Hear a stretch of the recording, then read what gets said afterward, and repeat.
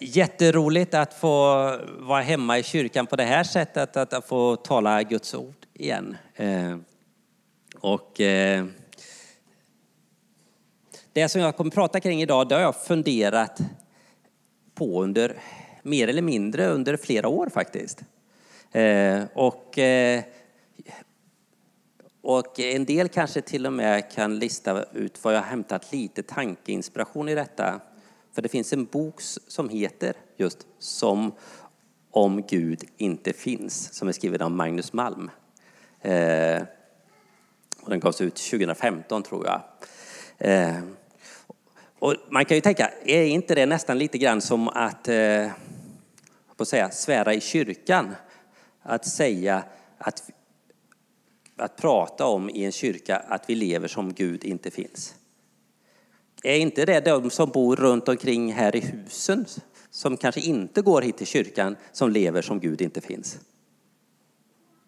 Eller är det så att vi också gör det till viss del? Ja, det är det vi ska fundera lite grann. Och vad det i så fall betyder och vad kan vi göra åt det? Och då är det en del frågor som jag har ställt mig i den här processen. Det är jag sekulariserad? Det är ett sånt där lite jobbigt begrepp. Vi ska prata lite kring det om en stund. Och är jag också i så fall med i en gemenskap som i så fall är lite sekulariserad. Alltså lever som om Gud inte finns. Och ska jag vara lite ännu jobbigare mot mig själv så ska jag säga, är jag med och bidrar till att människor lever som Gud inte finns? Det kan vara i kyrkan. Jag har varit ledare här på lite olika sätt i många år. Jag finns i en familj där vi är 5 individer. Jag finns på en arbetsplats. Lever jag där som är med och ger en bild av Kristus i vardagen? Eller lever jag på ett sätt som om Gud lika gärna inte fanns? Det är en lite sådär jobbig tanke som jag har umgåtts en del med. Men den har också hjälpt mig en del. Jag kan ju säga så här innan vi landar för tungt i detta. Och då sa jag ju tidigare att sekularisering det är att börja leva som om Gud inte finns. Och då kanske vi tänker, ja det är det vi har gjort i Sverige. Det har pågått under något 100-tal år. Ja, det kanske är sant. Det kan innebära att sluta tro på Gud. Men det kan också innebära att jag har kvar tron på Guds existens. Och då valde Magnus Malm att uttrycka det så här. Att det avgörande tecknet på sekularisering är inte människans inre. Utan hennes relationer till Gud, till sig själv, till andra människor, till arbetet, pengarna, miljön, politiken. Och därmed är sekulariseringen lika mycket problem inom kyrkan som utanför. Och han drar faktiskt det i sin bok så pass långt att han säger att ett samhälle kan inte sekulariseras om inte församlingen, kyrkan, sekulariseras, lever som om Gud inte finns. Det är där det sker. Och det är ju, och man kan ju fundera över de här områdena att det finns ju 2 saker vi inte ska prata om i Sverige. Vi ska inte prata om politik och vi ska inte prata om vad människor tror på. Det är liksom det vet ni vad man inte ska ta upp på fikarasten på jobbet, så är det ju vad man tror på. Och så om man därefter i nästa fikarast börjar prata om politik så finns det alltid några som reser på sig och går nästan. Men jag tror att lever vi som Gud finns, då talar vi om existentiella frågor. Vi talar om tron. När det ett tillfälle bjuds, vi behöver inte göra alltid, men vi låter det få ett uttryck. Jag tror att Jesus var politisk. Han har ingen partietikett. Han har synpunkter på pengarna. Hur tänker vi, om vi nu bara börjar så här i inledningen, hur tänker vi att den 25 eller 27 eller något datum i varje månad så får de flesta människor, studerar man kanske runt 20, så kommer det lite pengar in. Hur tänker vi då? Tänker vi att det är arbetsgivaren eller staten, eller det kan vara pension, eller är det CSN som försörjer mig? Eller är det Gud som försörjer mig? Är det hur gott jag har det, beror det på hur mycket arbetsgivaren väljer att betala ut, eller beror det på att Gud ändå välsignar? Lever vi som om Gud finns, så då kanske vi inte får tänka för mycket på den direktrelationen mellan vad arbetsgivaren gör och vad det landar från banken hos mig. För jag tror att det handlar. Och sen också, vad gör vi med det? Vi har ju faktiskt fått något att förvalta. Både pengar, skapelsen, miljö- och klimatfrågor. Bryr sig Gud om dem? Ja, Gud har väl skapat den här jorden, va? Ska vi blanda in Gud i de frågorna också? Jag tror inte han har något emot det. Och jag tror att Gud vill vara med i hela arenan som är våra liv. Och ibland har vi boxat in honom i något ganska litet. När jag satt här och förberedde mig, eller när jag tänker i de här frågorna, så kommer jag att tänka på några händelser i min uppväxt. En del av er vet vilken kyrka jag är uppväxt. Det har inte så stor betydelse. Det skulle kunna vara tillämpbart i de flesta kyrkor, tror jag. Det fanns många ungdomar. En del kom till tro. En del bevarade sig tron och hade varit uppväxta i kristna familjer och liksom fortsatte att vilja leva med Gud. Men det fanns också de som växte upp i en familj där man räknade med Gud på allvar och ville att Gud skulle finnas med i livet på riktigt. Men som i lite olika steg valde sig att distansera sig från Gud. Är det någon som har varit med, haft någon vän som haft någon liknande resa? Ja, jag tänker, i det här förberedelsen tänkte jag särskilt på en person. Och den här personen valde efter ett tag att inte bekänna sig som kristen. Men fanns ibland med i kristna sammanhang och så här.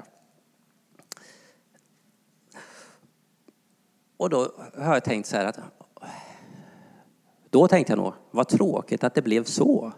Det var så länge sedan så vi skickade lite brev som gick med post till varandra. När den här personen också befann sig i ett annat land. Och vi diskuterade en del existentiella frågor.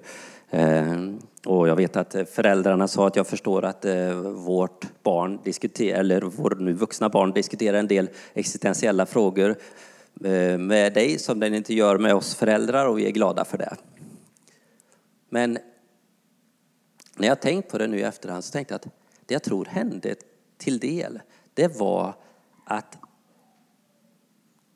den här personens sätt att vara människa fick inte riktigt plats i gemenskapen. Ställde en del frågor som var ganska utmanande och jobbiga. Och särskilt om man kanske samtidigt signalerar att det är inte säkert jag tror på detta. Men det här är en riktig fråga för mig. Och i en del sammanhang, och delvis i det sammanhang jag fanns med, så fanns det de som sa att ja, men det är bara att tro. Och det var inte så för den här personen. Det var inte bara att tro. Det var en person som ville använda sitt intellekt ganska mycket för att jobba med de här frågorna. Och det fanns inte riktigt plats. Det är inte säkert att de känslor som kom kopplade till den fråga man bar inte heller fick plats. Och då tänker jag att ganska mycket av det som var tänkt att vara en kontaktyta mot Gud. Det är ju tänkt att alla de frågor vi ställer kring livet, allt det vi är med om, det är en möjlig landningsbana för Gud i våra liv. Men på något sätt agerade vi lite grann som att det inte var en landningsbana. Att någon faktiskt uttrycker en jobbig fråga, det är en möjlighet för ett inträde hos den människan. Och så ibland så sätter vi upp lite grann vilka områden Gud ska vara intresserad av. Ställde en del frågor om samhällsfrågor också som var lite jobbiga. Det var inte riktigt, de landade inte riktigt in i gänget här. Jag är lite sugen, det är många år sedan, men jag är lite sugen på att ta kontakt med den här människan igen om vi ska ta en fika i staden där personen bor prata om lite, hur blev det så här? Se om jag kan få till det. Men jag tror att också vi, då kan man tänka, ja men det var för 20-25 år sedan kanske. Men jag tror också att vi ibland också är kyrka på ett sätt som begränsar människors kontaktyta mot Gud. Jag tror vi har gjort det ibland.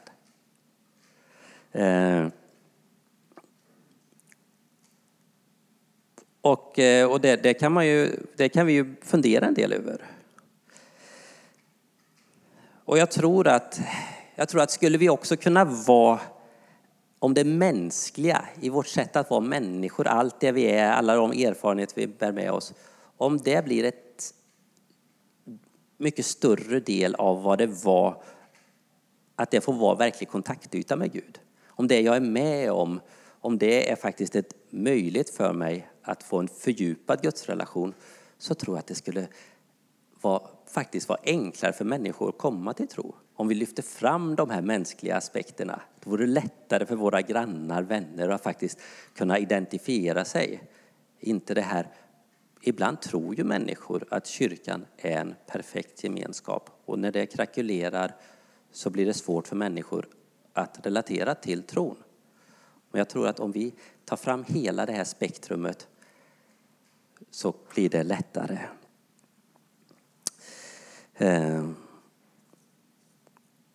Och ja, vi kommer in på det lite framöver. Men Jesus var ju både sann Gud och sann människa, eller är. Och då tänker jag att emellanåt så har vi mer problem med vårt sätt att vara människor än vår andlighet. Det finns det var en liksom så här uppväxtskildring som är lite inledning här. Men det finns också ett bibelord jag skulle vilja ta här i lite inledningen också. Det är från Jeremia 7. Det är en sån här riktig, Jeremia fick ju ett underbart uppgift av Gud, om man får tillåta sig att vara lite ironisk. Alltså, han hade det inte lätt liksom. Det var, han kallas ju ibland en gråtande profet, men han fick ju bära väldigt tuffa budskap många gånger. Och i Jeremia 7 så inleds det så här. Detta är det ord som kom till Jeremia från Herren. Han sa, ställ dig i porten till Herrens hus och predika där detta ord och säg, hör Herrens ord, ni alla av Juda som går in genom dessa portar för att tillbe Herren. Och så tänker jag, nu blir det väl bra. Så här säger Herren Sebaot, Israels Gud, bättra ert leverne och ert väsende, så vill jag låta er bo kvar på denna plats. Förlita er inte på lögnaktigt tal när man säger, här är Herrens tempel, Herrens tempel, Herrens tempel. Nej, om ni bättrar ert leverne och ert väsende, om ni dömer rätt mellan man och man, om ni upphör att förtrycka främlingen, den faderlöse och änkan, att utgjuta oskyldigt blod på denna plats och följa efter andra gudar, er själva till olycka, då vill jag för evärdeliga tider, det var ett fint ord, låta er bo på denna plats i det land som jag har gett åt era fäder. Ja, det vi pratade om i början här, att leva som Gud inte finns, det är inte främst vårt inre, utan det kommer till uttryck i vår handling. Är Gud intresserad av, som vi sa, politiken? Ja, han är intresserad av hur vi hanterar främlingen. Han är intresserad hur vi tar hand om den faderlösa änkan, det socialpolitik. Jeremia 7, vers 1-7. Ursäkta om jag inte tog med där.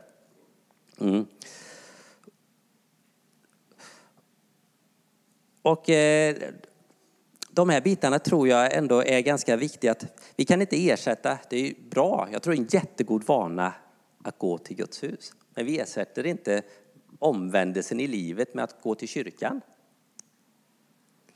Vi ersätter inte genom att de här, om vi nu kallar det som en religiös ritual, är hur vi ska göra när vi sjunger. Ska man stå upp, lyfta händerna eller hur ska man vara? Eller när vi ger i kollekten. Det ersätts ju inte av att lyda Gud i vardagen. I de saker vi möter på. Att berätta Guds ord som jag gör nu, det ersätter ju inte om att svara på vad Guds ord säger.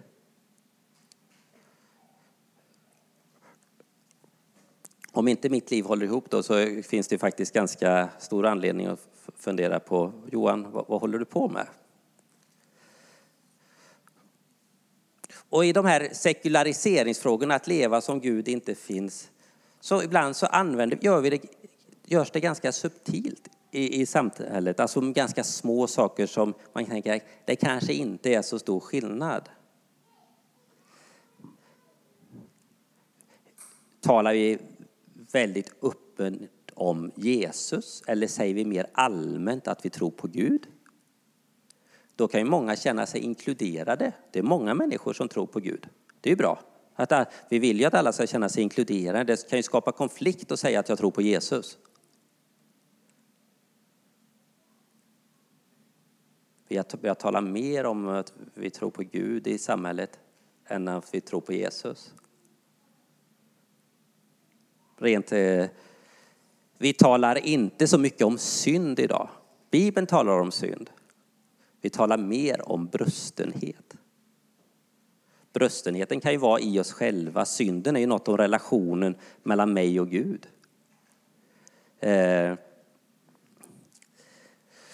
Vi talar mer om tolkning idag än om det uppenbarade ordet. Och så ser vi hur vill vi tolka det i tiden. Och en del av de här sakerna som vi förändrar gör ju att vi ibland också råkar sätta människan i centrum mer än Gud.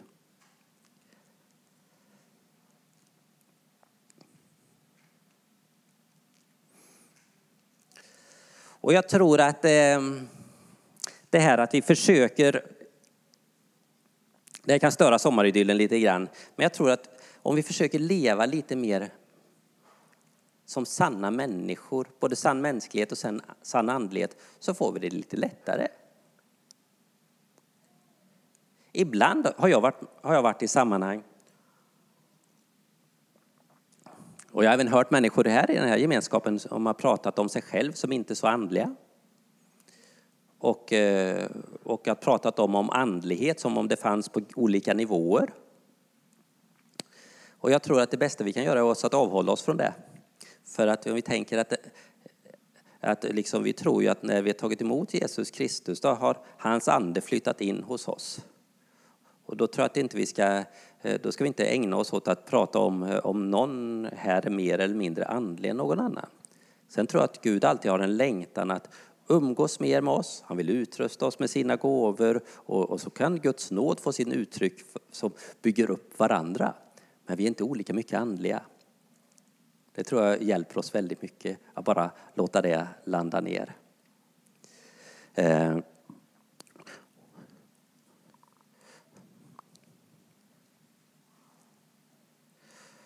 Och ibland så då kastar vi isär saker som ska höra samman.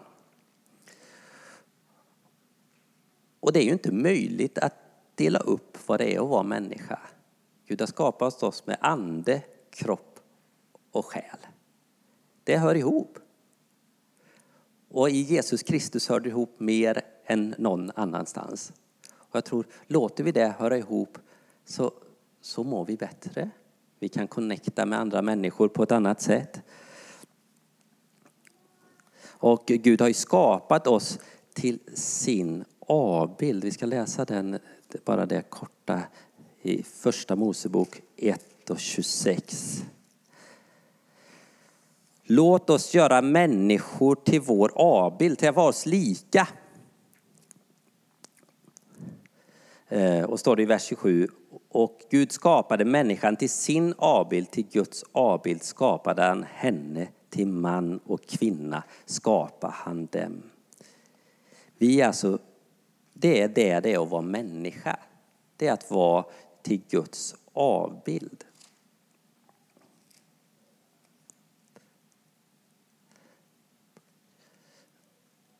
Och sen kan man säga att det tog inte så lång tid innan de här sekulariseringstendenserna kom fram i Bibeln. Då kom det beskrivs som en orm i lustgården. I det 3:e kapitlet. Och då så säger ormen till människorna där. Skulle då Gud ha sagt? Alltså är detta verkligen sant? Och det är det som liksom, då börjar vi sätta oss själva i centrum istället för Gud. Och så säger ormen, ni kommer inte dö. Gud förbjuder detta. Och då kan man säga att ormen säger, ni kommer inte dö. Och så är det är för att hålla människan nere. För Gud vet att när ni äter detta kommer ni liksom vara som Gud. Och det är också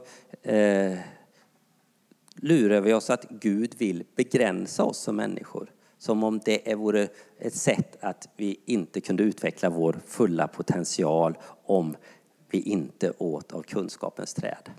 Nu har vi sett att det har också ställt till det lite grann. Så där någonstans började det här att vi börjar leva som Gud inte finns. Och när jag läste detta och funderade kring detta så tänkte jag, Sverige är ju ganska speciellt. Har ni tänkt på det? Det här, jag tror jag visade någon gång en annan gång, nu har jag inte med mig den bilden, men det här world value. Har ni googlat på det någon gång? Det är liksom vilka värderingar som finns i olika länder. Och då hamnar, om vi skulle haft på projduken där, så hamnar Sverige överst i högra hörnet. Det är de som vill förverkliga sig själv mest och som lever mest sekulärt. Det finns ingen nation i världen som matchar Sverige. Det är väl spännande. Och då kan vi säga, ja men vi har gjort som nation något val att leva som om Gud inte finns. Och då kan man ju ställa sig frågorna, när man pratar om detta så kan man ställa sig frågorna. Är det jag tror på sant? Tror jag verkligen? Men man kan också ställa sig den här frågan, och det tror jag en del faktiskt gör och har gjort när man har levt som kristen tag. Är det meningsfullt att tro utifrån det liksom som kommer till uttryck för i trons relationer? Och jag tror att har vi varit med Gud ett tag så har vi ett ganska stort behov av att det här behöver vara meningsfullt.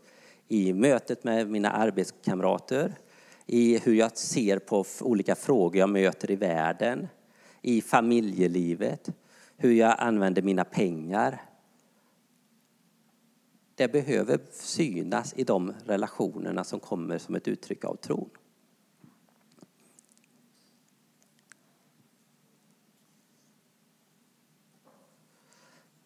Och då kan man tänka, är detta bara någonting som det här att vi delar upp det andliga och det mänskliga, är det ett nytt bekymmer i kyrkan? Nej, det är inte det. Det var ju det egentligen som fanns redan på Bibelns tid, men som egentligen de här tidiga som började formulera kyrkans tro, det var ju det de kämpade ganska mycket med. För att de kämpade kring något som heter gnosticism. Det är därför jag tyckte att det är väldigt viktigt att vi ser alla som lika andliga. I gnosis betyder att det finns en insikt, en väldigt andlig insikt som man kan få tag i men som inte alla får tag i.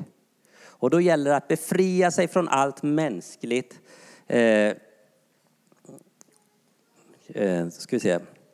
Allt det kroppsliga. Och att bli frälst, det är att bli fri från det. Men då skapar vi den här sprickan i oss själva, i förhållande till skapelsen. Det kan bli en spricka i en kyrka. Och därför så tror jag att vi behöver hålla ihop vad det är att vara människa. Och i inledningen så pratar jag om den här unga människan som jag lärde känna då under min tonårstid. Och då tänker jag att men ställs man inför det här valet mellan att vara sann människa mot sig själv och vara kristen. Då menar Magnus Malm, och jag tror han har rätt. Då är valet givet. Man väljer att vara människa. För man måste vara sann mot sig själv någonstans.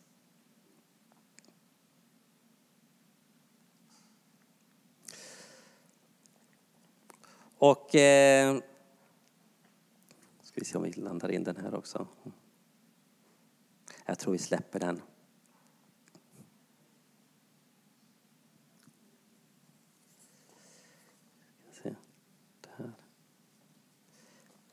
Jag tror vi landar in här.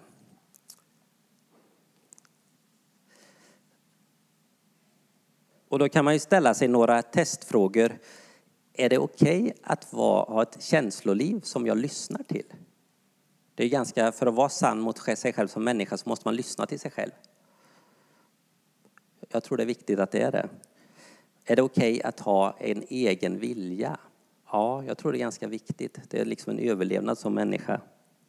Är det okej att ha och använda sitt intellekt, alltså våra tankar på ett konstruktivt sätt?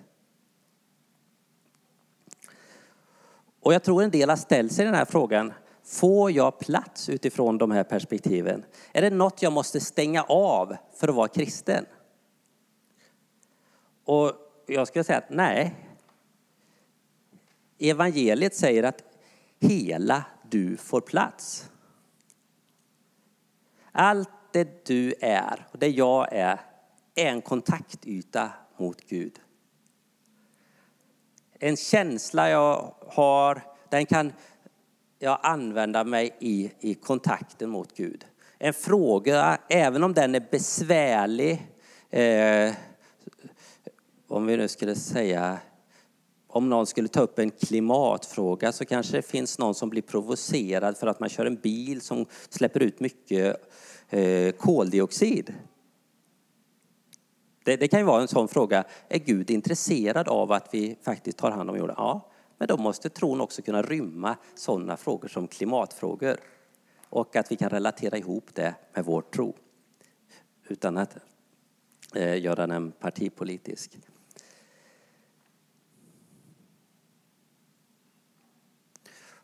Och därför så kan vi fundera på, kan vi göra så att det blir enklare att få plats? Kan vi leva där hela livet möter, där vi använder hela vår mänsklighet för att möta med Gud?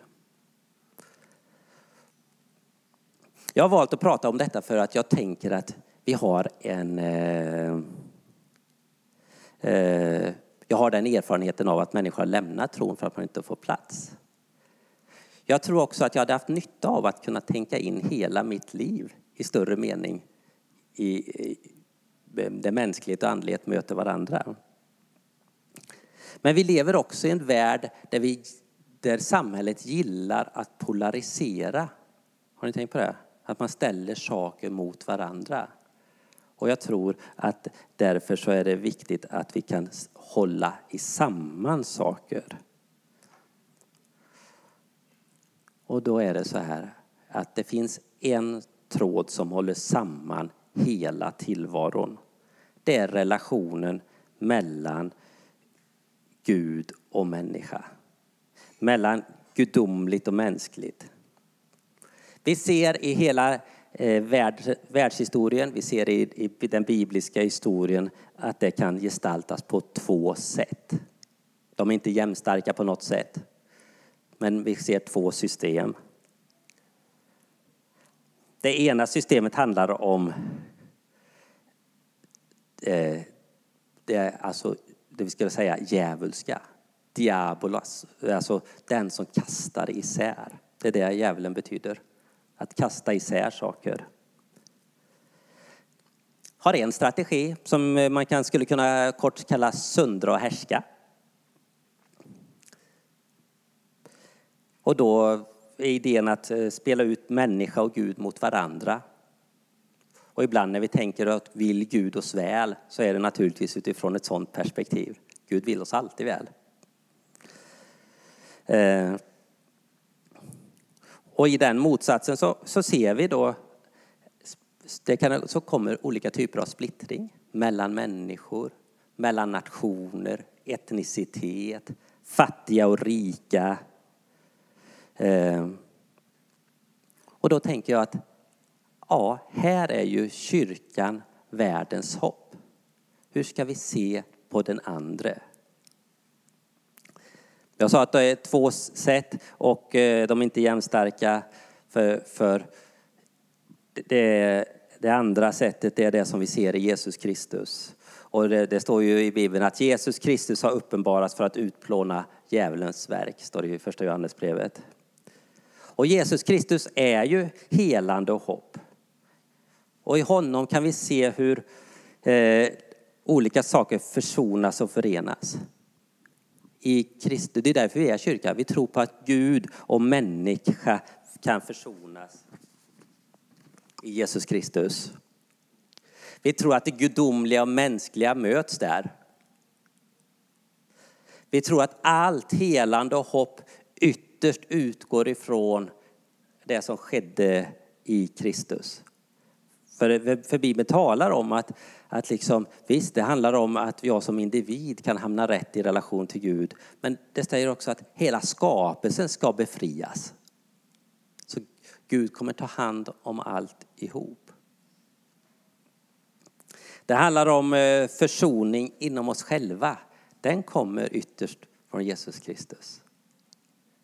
Att vi kan försona oss med så som livet är. Så de människor Gud har skapat oss till. I relationer till varandra. I relationer mellan fattig och rik. Kyrkans historia visar på detta. Fattiga, rika, etnicitet och de här bitarna. Att när Guds ande har kommit starkt och rört sig bland människor. Ni som har läst kyrkohistoria vet bland annat väckelsen på Azusa Street, när det som växte fram av pingströrelsen i början av 1900-talet. Vet att där möttes fattiga och rika. Där möttes människor, många nationer.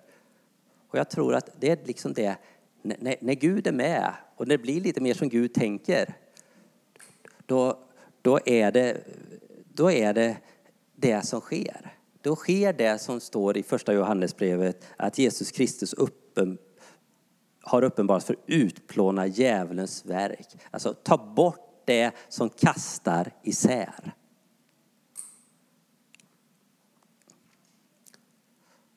Och skapelsen liksom helas i det som är Jesus Kristus.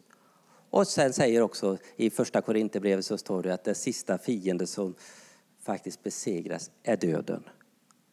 Det ser vi inte fullt ut nu, men vi kommer se det i evighet. Och då tänker jag så här att liksom vår uppgift, min och din uppgift, är ju att återspegla Kristus på sätt som ger Gud någon form av mänskligt ansikte. Människor har ju inte, i alla fall inte jag heller, vi har inte hjälp av kanske främst teologiska böcker, även om jag gillar dem. Vi har behov av att vara människor och gemenskap som gör att människor kan se Jesus.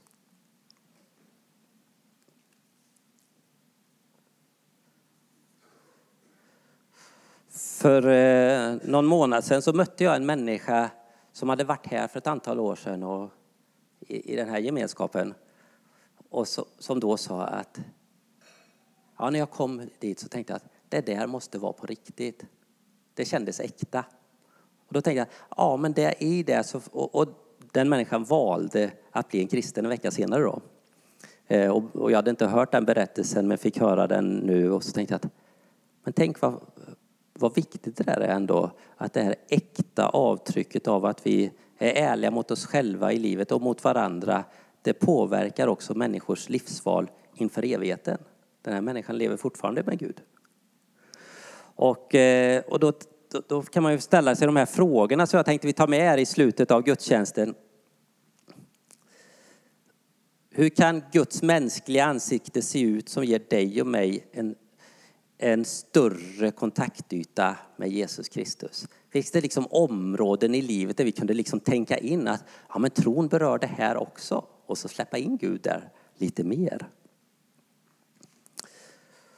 Och så om vi tänker på de här, vi har ju alla vänner, vi ska be för de som vi önskar se komma till tro alldeles strax här. Men om vi tänker på en del av de som vars namn finns i den här krukan där människor vi ber för som vi vill ska komma till tro. Jag har också lagt några där. Och så tänker jag, nu tänker jag speciellt på en familj som vi ber för en del hemma. Och så tänker jag att när vi möter dem, vi möttes senast för en vecka sedan här. På vilket sätt får Jesus Kristus ett mänskligt ansikte när de möter vår familj? Och hur skulle vi tillsammans som familj kunna ge ett uttryck som gör att de känner, ja, det där livet skulle jag också vilja leva. Hur skulle det se ut? Det är en sån